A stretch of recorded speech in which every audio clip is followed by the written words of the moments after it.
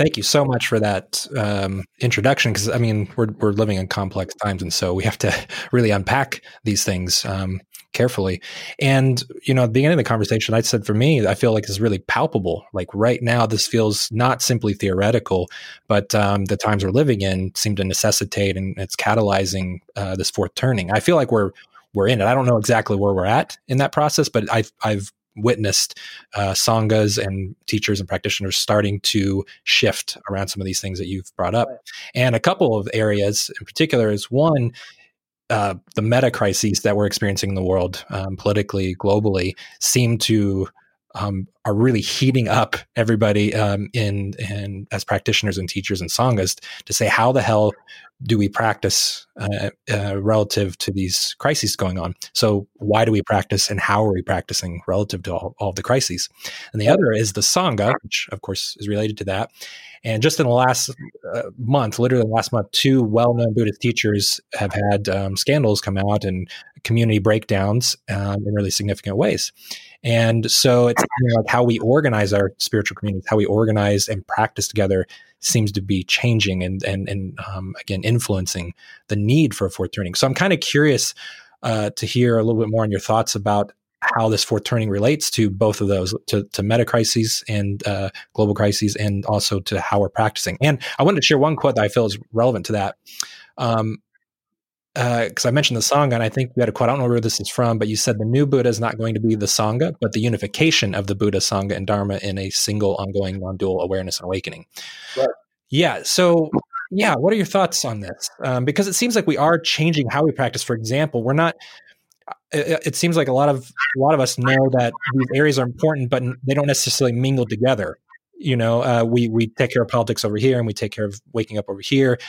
But even that separation is not getting it done. It seems it's not able to respond to the world strongly enough. We have to have these things be integral to integrate. So, for example, there are being practices innovated where we're taking care of cleaning up and waking up at the same time. And also, we're not practicing as individuals, strictly as individuals. How do we practicing together in a practice of awakening, in practices of cleaning up? So those are a few thoughts that I've been having. Yeah, sure. Well, let me, because I'm going to make the assumption that more of your listeners are relatively familiar with waking up than they are with growing up.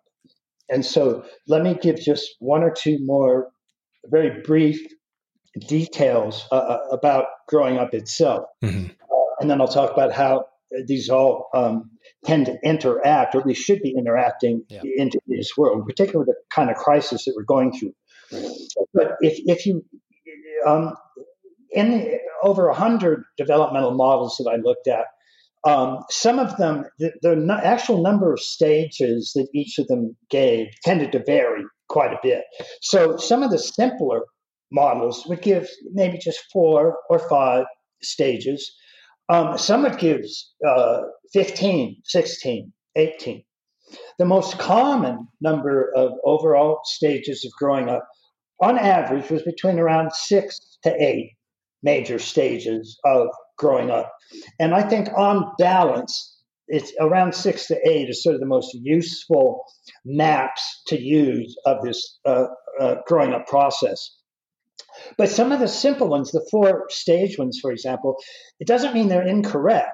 They're just giving much broader sort of swatches of the overall rainbow, and they're treating just sort of 4 major segments. And I'll give you a very quick example of one of those so people can see how important it is, since these stages are what will be interpreting any experience, including a waking up experience. And that is one of the people that actually has done research on these sort of more simplified 4 stages is the feminist icon Carol Gilligan, who wrote a book called In a Different Voice, where she was one of the first to point out that the male and female, the masculine and feminine, tended to interpret things like morality in slightly different ways. It was important to realize that they went through the same major stages of development, but they did so in a different voice. So the stages of development for her were selfish, which the person cares, as it says, just for themselves. We often call that egocentric. Then the next stage, Gilligan called care, because the person is extending care and compassion from just themselves to a larger group. And it tends to be a kind of group identity. So it could be your clan or your tribe or even your nation or even your religion or your political party. But that's what she called care. We often also call that ethnocentric. And I mentioned that term earlier. Ethnocentric means just that. In a good sense, it means you've expanded your identity from just your own egocentric, selfish stance to now you don't care just for yourself anymore. Now you care for a whole group or a couple of groups. But now you've expanded your identity, so that's an ethnocentric expansion. But it's also ethnocentric in a derogatory sense, meaning that since human beings can't go from just identifying with just themselves to identifying with all 7 billion people all at once.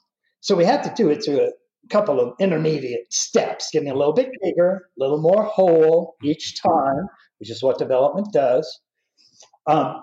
So ethnocentric is also derogatory in the sense that most really prejudiced forms of thinking come from or have a foot in these ethnocentric stages of development. So racism, sexism, xenophobia, homophobia, transphobia, misogyny, you name it, ethnocentric. It's okay within some ethnocentric group somewhere thinks that's more or less fine. That's why there's still slavery at ethnocentric stages of development. And in Gebser's term, magic tended to be egocentric, mythic tended to be ethnocentric. And then when you get to the next major stage, which we described as sort of starting with the Western Enlightenment, was rational stage. And that was no longer ethnocentric. What the philosophers of the Enlightenment started doing is they would look at, let's say, Catholicism in Europe in the Middle Ages, for example.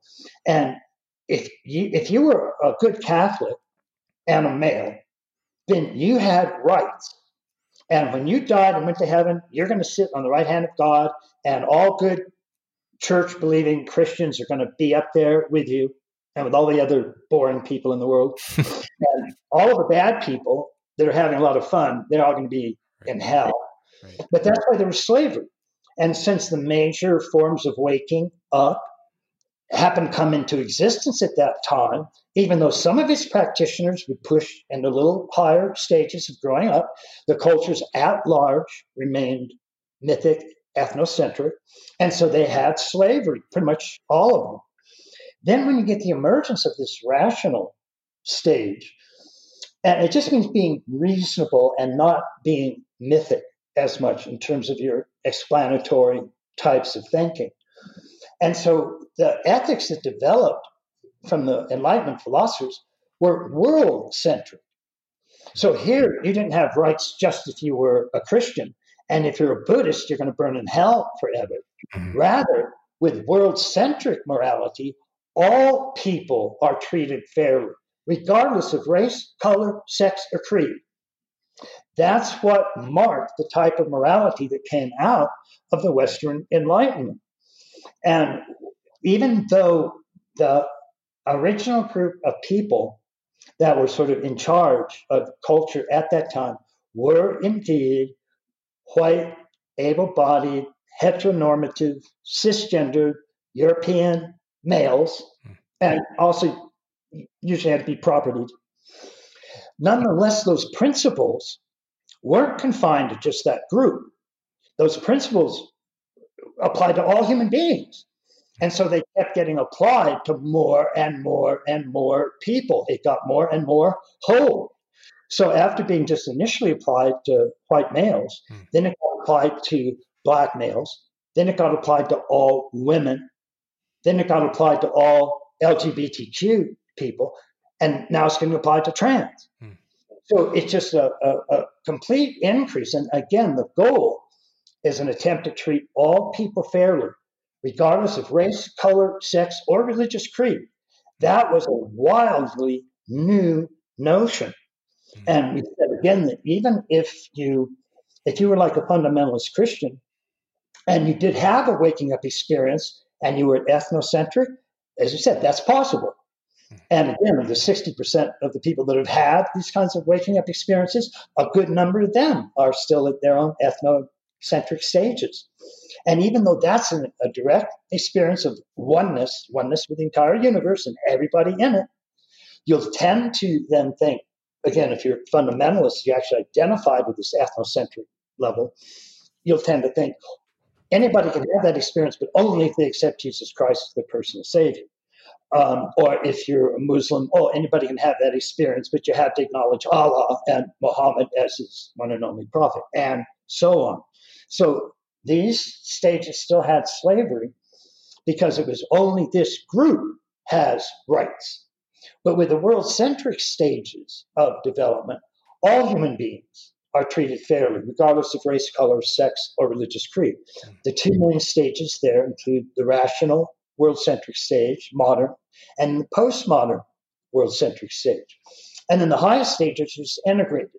And at those stages, you become aware of all the previous stages, and you realize that every human being is born at square one, which is true, and has to go through that whole spectrum in order to get to those higher, more inclusive, and more whole stages.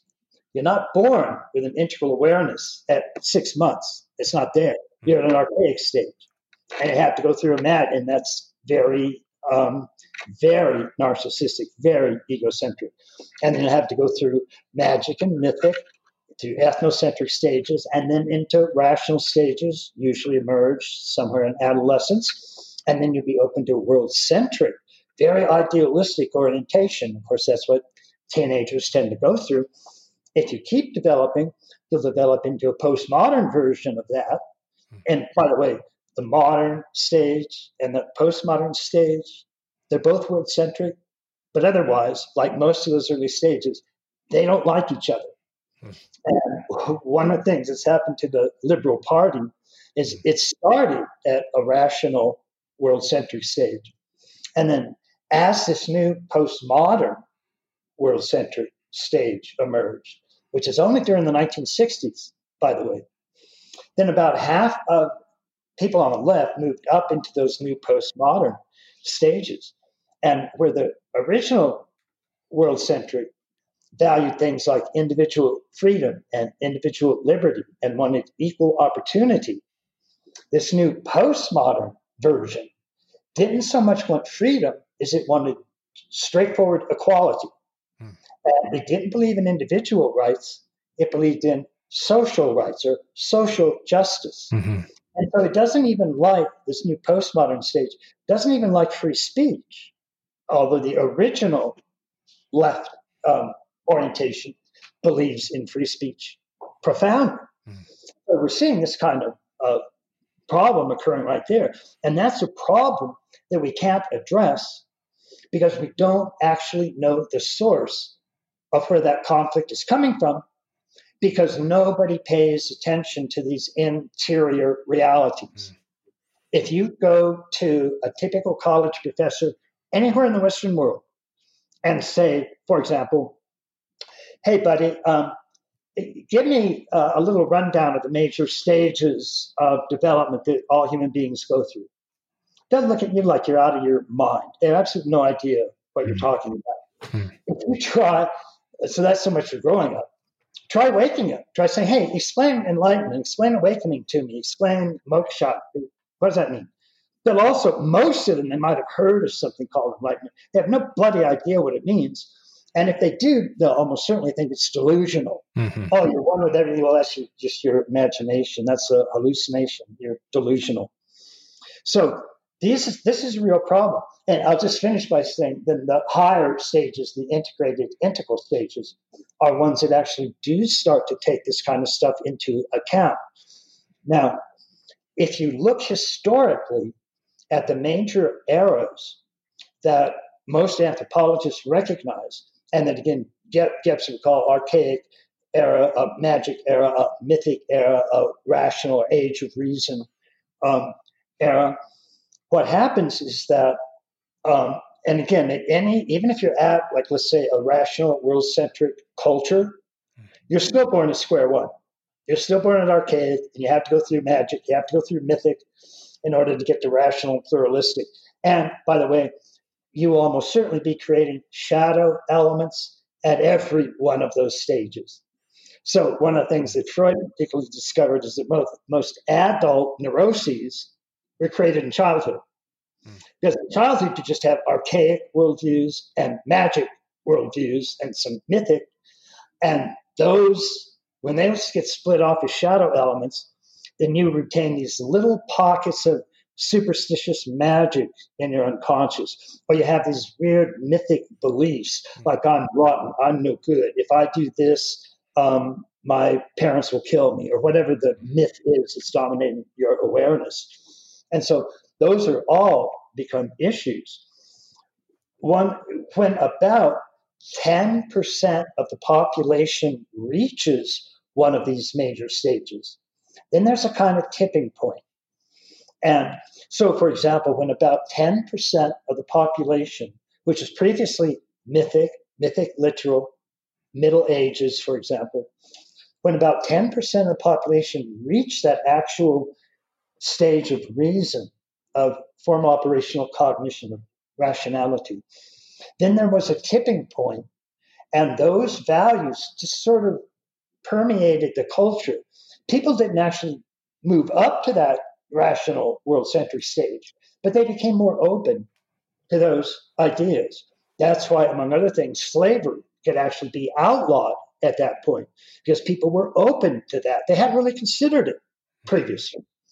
And then in 1960s, as the percent of the population at the next postmodern stage reached about 10%, which was by around the early 1970s.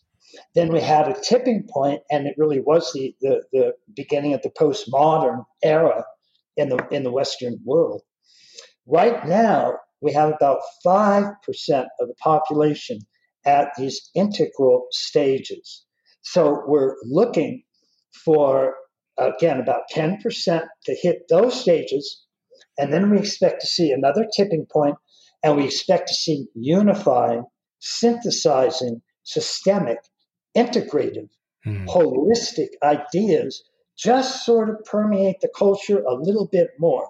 Right now, pretty much everybody agrees we have one of the most polarized cultures in our history, at least since the Civil War. And it's just getting worse. And even though there are indeed some indications that in some areas things are getting better, one of the things that's going to have to happen is that we're going to have to start recognizing the realities that are actually causing some of this polarization. We don't know what to do about it right now because, again, most people have no bloody idea about growing up and the stages of development that human beings have to go through. So what you find on college campuses are protesters just screaming at the top of their voice, and so much so they'll shut down anybody that they think disagrees with them. And so particularly if they see anything that sounds like a conservative view, well, they will automatically, because there's a little grain of truth here, original conservatives, traditionalists, do sort of look back, and they do feel that we need to hold on to social institutions that we already have and that have worked for us for hundreds of years. And that does include certain ethnocentric orientations. Not all conservatives adopt those, but most people that call themselves conservative are much more open to what we would call traditional values.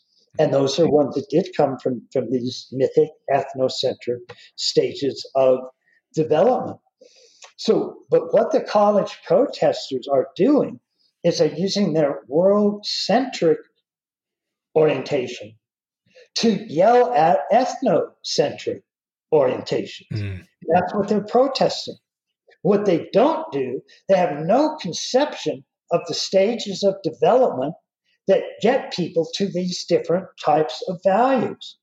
So they're clear that they can't stand these ethnocentric traditional thinkers, but they don't have a clue how to actually get them up to world-centric stages because they don't have a clue about growing up in general. And they're not going to get it from any religion anywhere in the world because, as we said, no religion knows anything about it. Here's the problem.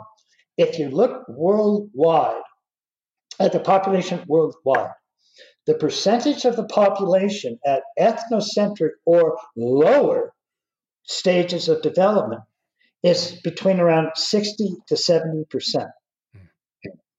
That means they're prejudiced. It's a bigoted population, and not because they have a choice. It's not that they have a chance to choose world-centric morals, and then they malevolently choose not to. No, almost all of them are on the way up. So they've actually come from selfish, egocentric stages into a higher care stage. Unfortunately, it's not the highest stage, or the world-centric stage, which Carol Gilligan calls not care, but universal care. Because that, again, is not just ethnocentric, that's world-centric. That's where you extend your morals to a universal embrace so that you treat all people fairly, regardless of race, color, sex, or creed. Clearly, what the world needs now is a few more people at universal, holistic, world-centric moral stages of development, even in something like global warming. One of the real problems with global warming is that we have or climate change, is that we have a fair number of people that are usually called climate deniers, and they simply deny that it's a major problem. I think the science on this is pretty straightforward. Yeah. It's a big problem. But one of the difficulties is that at ethnocentric stages and lower, an individual can't really even form an accurate concept of a universal reality, of a global reality. For many of these climate deniers, it's not that they see the evidence and then deny it. It's that they can't conceive a global reality in the first place. It doesn't make sense to them. They look out in their backyard.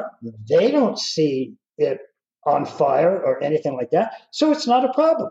And so if you've got 60 to 70% of the worldwide population that can't even grasp the concept, that's a problem. And the real source of the problem is not that they're at that stage, but it's that most of our authorities and experts in every field we look have no conception of growing up.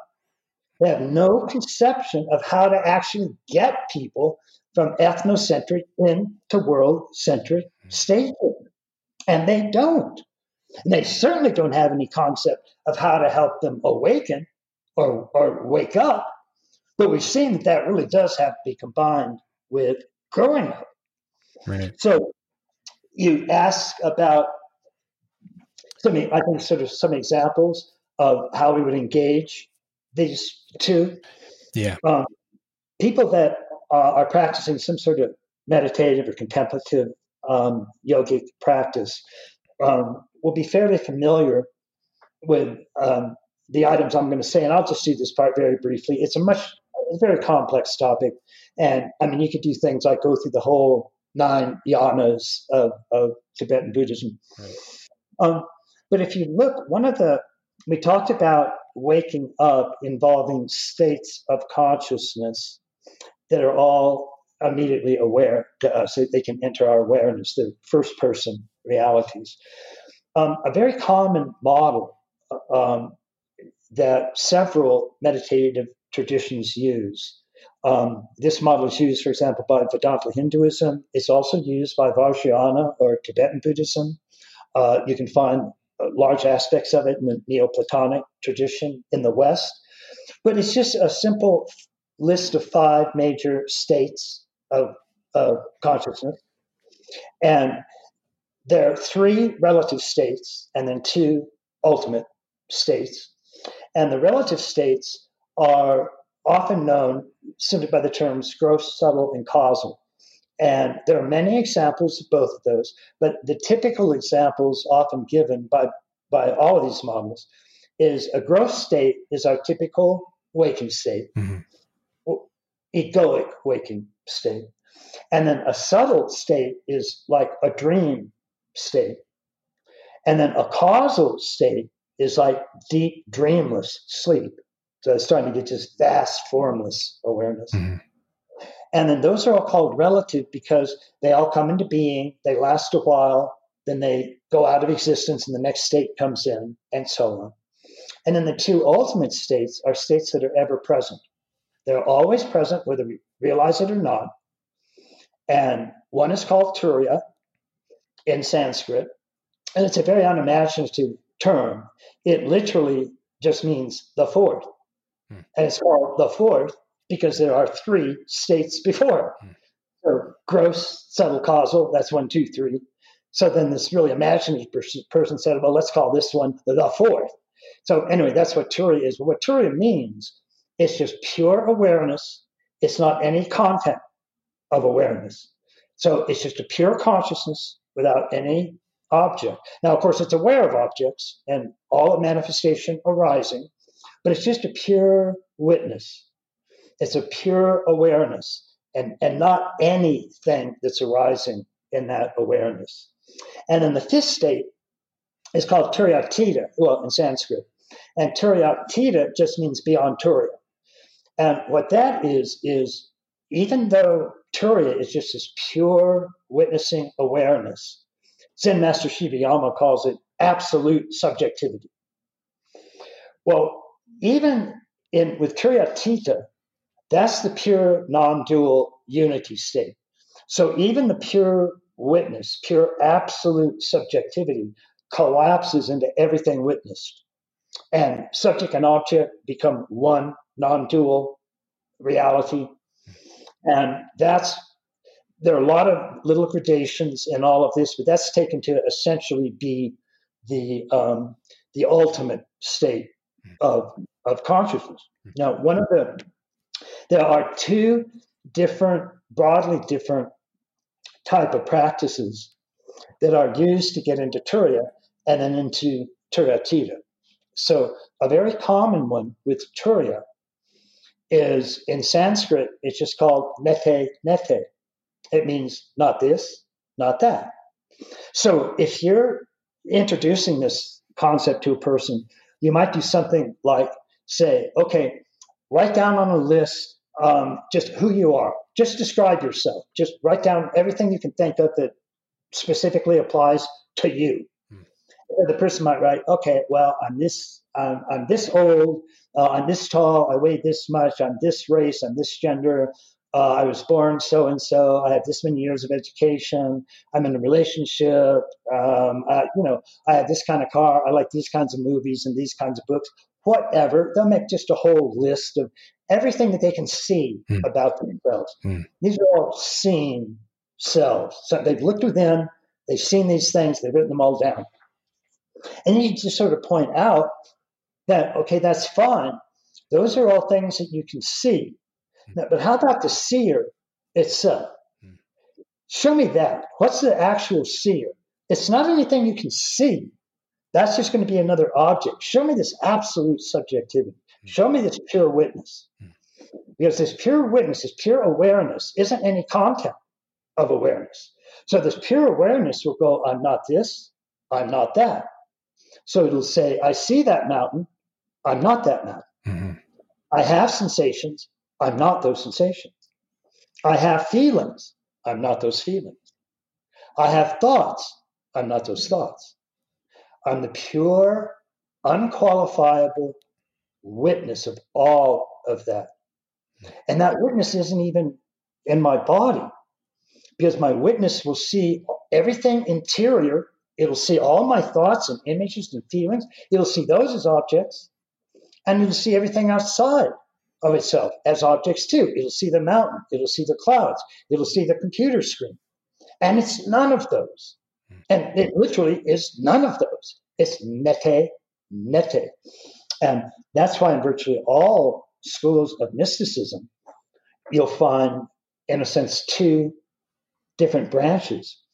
One is they'll tell you what ultimate reality or Godhead or Buddha nature or Brahman, they'll tell you what it's like. And here they'll give it metaphoric qualities. So they'll say something like, God is love, or God ultimate is Sat Chit Ananda, it's being, consciousness, bliss. In Christian mysticism, this is called the cataphatic mode of knowing. And in Vedanta, for example, Brahman has two aspects. One's called Saguna, and one's called Nirguna. And Saguna means with qualities. So again, Satguna would be like Sat Chit Ananda, or the good, the true, and the beautiful, or love, or whatever qualities you want to metaphorically give the absolute. But then there's also Nirguna Brahman, and Nir means without, and without qualities means it's literally just unqualifiable. It's just anything you can say about it is wrong. And so if you pick, and this is called apophatic, if you pick up, for example, the Cloud of Unknowing, a famous Christian mystical text of this nete, also called Via Negativa, you'll see just page after page of the purported author, St. Dionysius, saying things like, God is not love, God is not light, God is not being, God is not compassion, God is not, I mean, it's just list after list after list of nete. Mm-hmm. Because that is the fundamental, unqualifiable ground of your own existence. And that's what Turiya is. It's finding that pure being that can't be objectified. And that brings with it an enormous sense of freedom. Because when you're not identified with any of this, well, it's technically, if you really push that state, you get into that Narod state, where the Theravadan Buddhist monks would get into that state and be set on fire because they're not identified with anything that's arising. So one of the main practices that you'll use, even when you start meditating, you'll be told to just sit and just give awareness to everything that's arising non-judgmentally. Just be aware of thoughts, be aware of sensations, be aware of your breath coming in, coming out. And what you're doing by making those objects is you're disidentifying with it. So nete is one of the major types of practices for waking up.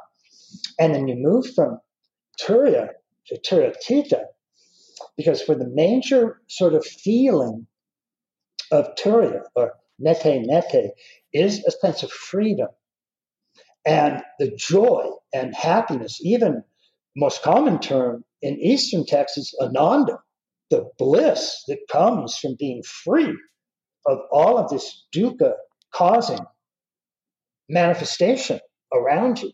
You're free of that and you can feel it. And that's a very, very profound awakening.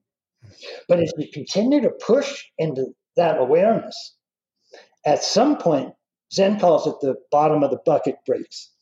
At some point, the whole sense of there being a witness just disappears. And there's absolutely everything that's arising. And you don't see that, you are that. So you no longer see the mountain, you are the mountain. You no longer are aware of clouds, you are the clouds. You no longer feel the earth, you are the earth. And that is your fundamental, non-dual, ultimate unity state. And that's not so much a state of freedom as a state of fullness. And the major feeling there is not so much ananda or bliss, it's love. It's a loving oneness with everything that's arising. And so in that practice, what you're doing is just being aware of everything arising, and you're just allowing the witness to dissolve into whatever it is that arises.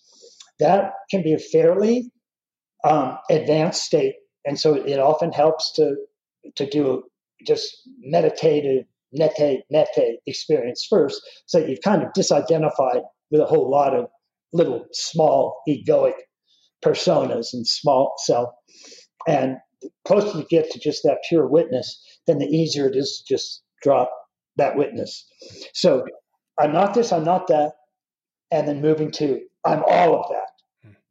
And the only reason you're not specifically this thing or that thing, the reason you're nete, not just this thing or not just that thing, is because you're actually all of them.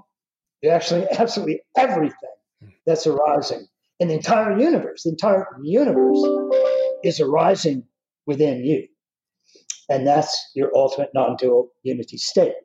Now, I'll very quickly finish by giving you an example of what you can do in growing up. And you can see how different these developmental pathways are.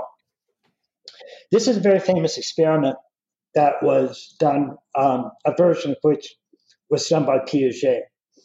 And Piaget, by the way, who's probably the most famous developmental psychologist of the 20th century, he actually, when James Mark Baldwin, the guy I pointed out, actually discovered this whole growing up development, when he retired from Cambridge, he taught in Paris. And they had a lot of fairly famous students over there. One of them was a young Swiss student named Jean Piaget. And Piaget got an enormous amount of his ideas from James Mark Baldwin. And then Piaget went on to really, really cause an enormous impact. But here's one of the simple experiments that he did. And this is why his work became so influential at one point.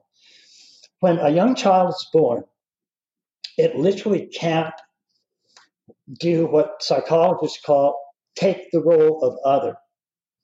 And here's a simple example of that.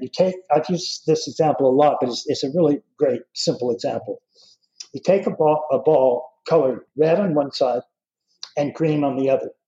And you take a young child, a couple years old, and you put the ball between you and the child.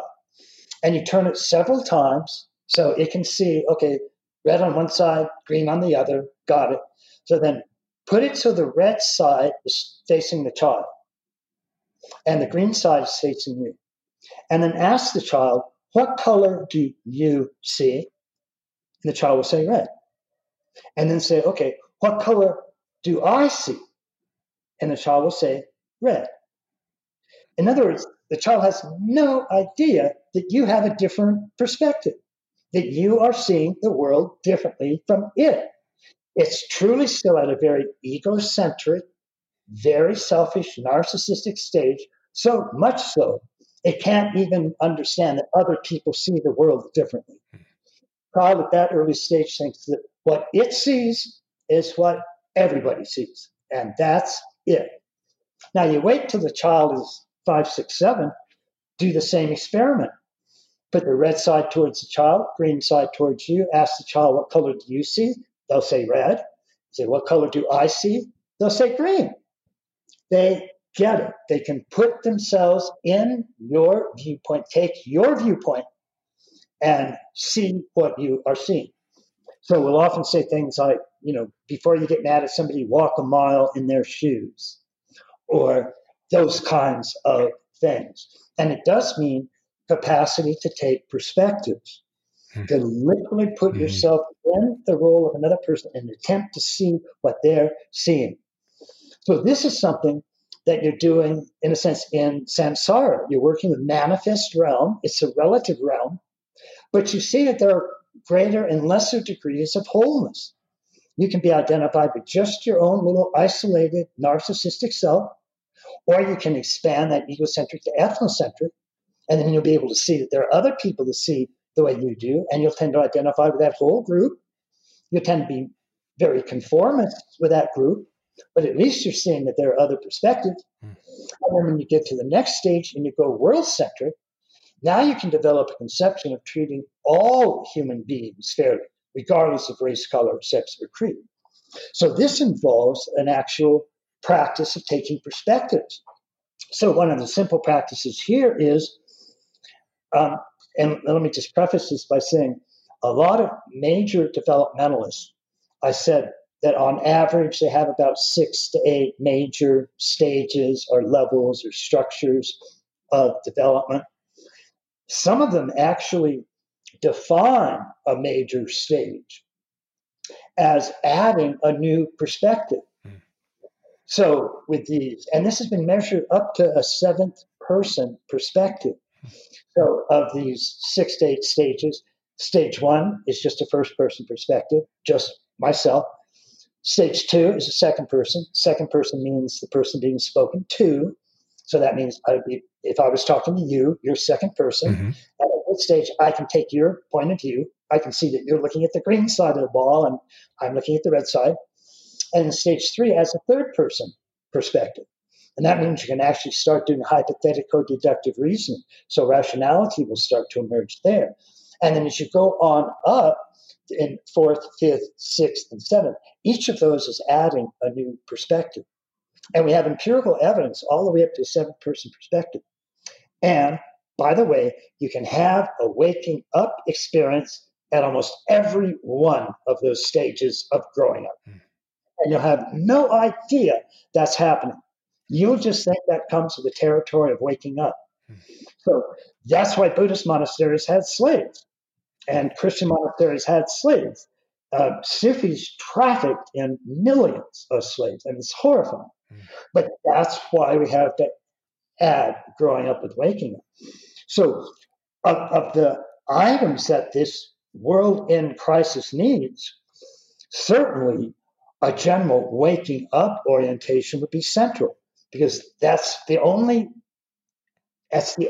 claim that has ever been made by human beings as being a way to find a literal ultimate truth.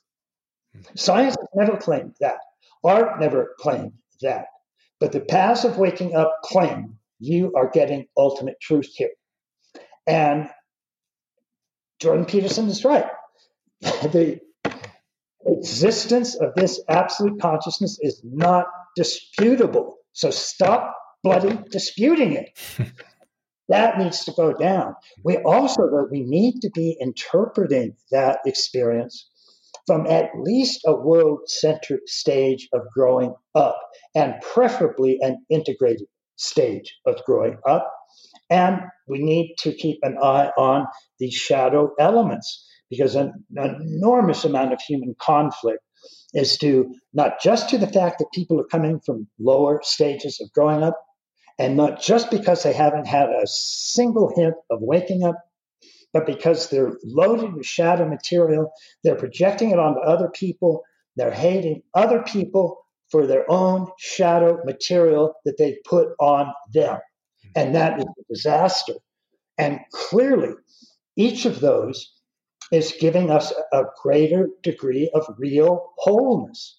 So certainly, waking up gives us an ultimate wholeness. It's a unity of the unmanifest and entire manifest universe, all emptiness and all form, infinite and finite. That's a big whole. But also, growing up gives you increasing stages of wholeness. You go from a very narrow egocentric stance to a more expanded ethnocentric stance to a world-centric universal stance, and then one that integrates all of those. That's a huge wholeness in the relative realm.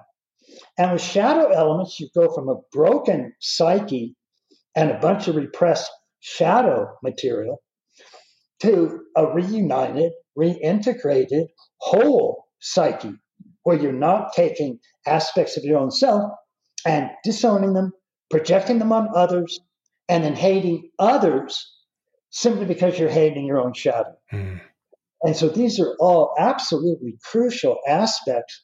First of all, human beings just being able to get along with each other, but also in terms of just our own self-understanding and our understanding of reality. So all of these things really need to be taken into account.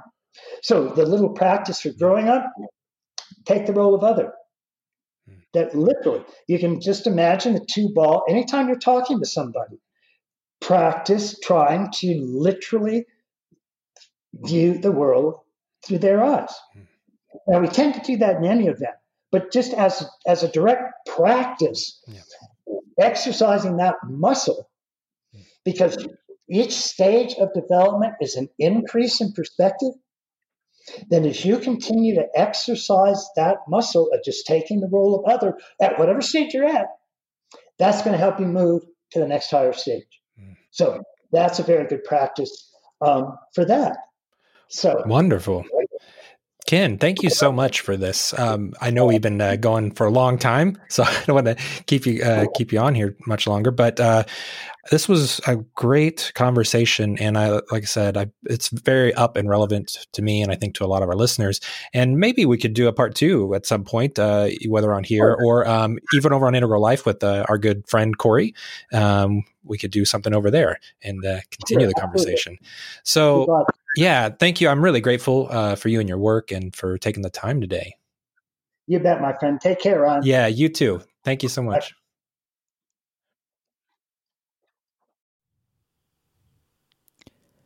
After nearly a year in private beta, the Buddhist Geeks Network is now open for any independent practitioners who want to engage in interdependent practice. You can find out more about the Buddhist Geeks Network by visiting buddhistgeeks.network. And if you'd like to join the community and join us in regular social meditation practice or other events that we host there in the network, all freely offered, you're very welcome to do so, again, by visiting buddhistgeeks.network. Love to see you there.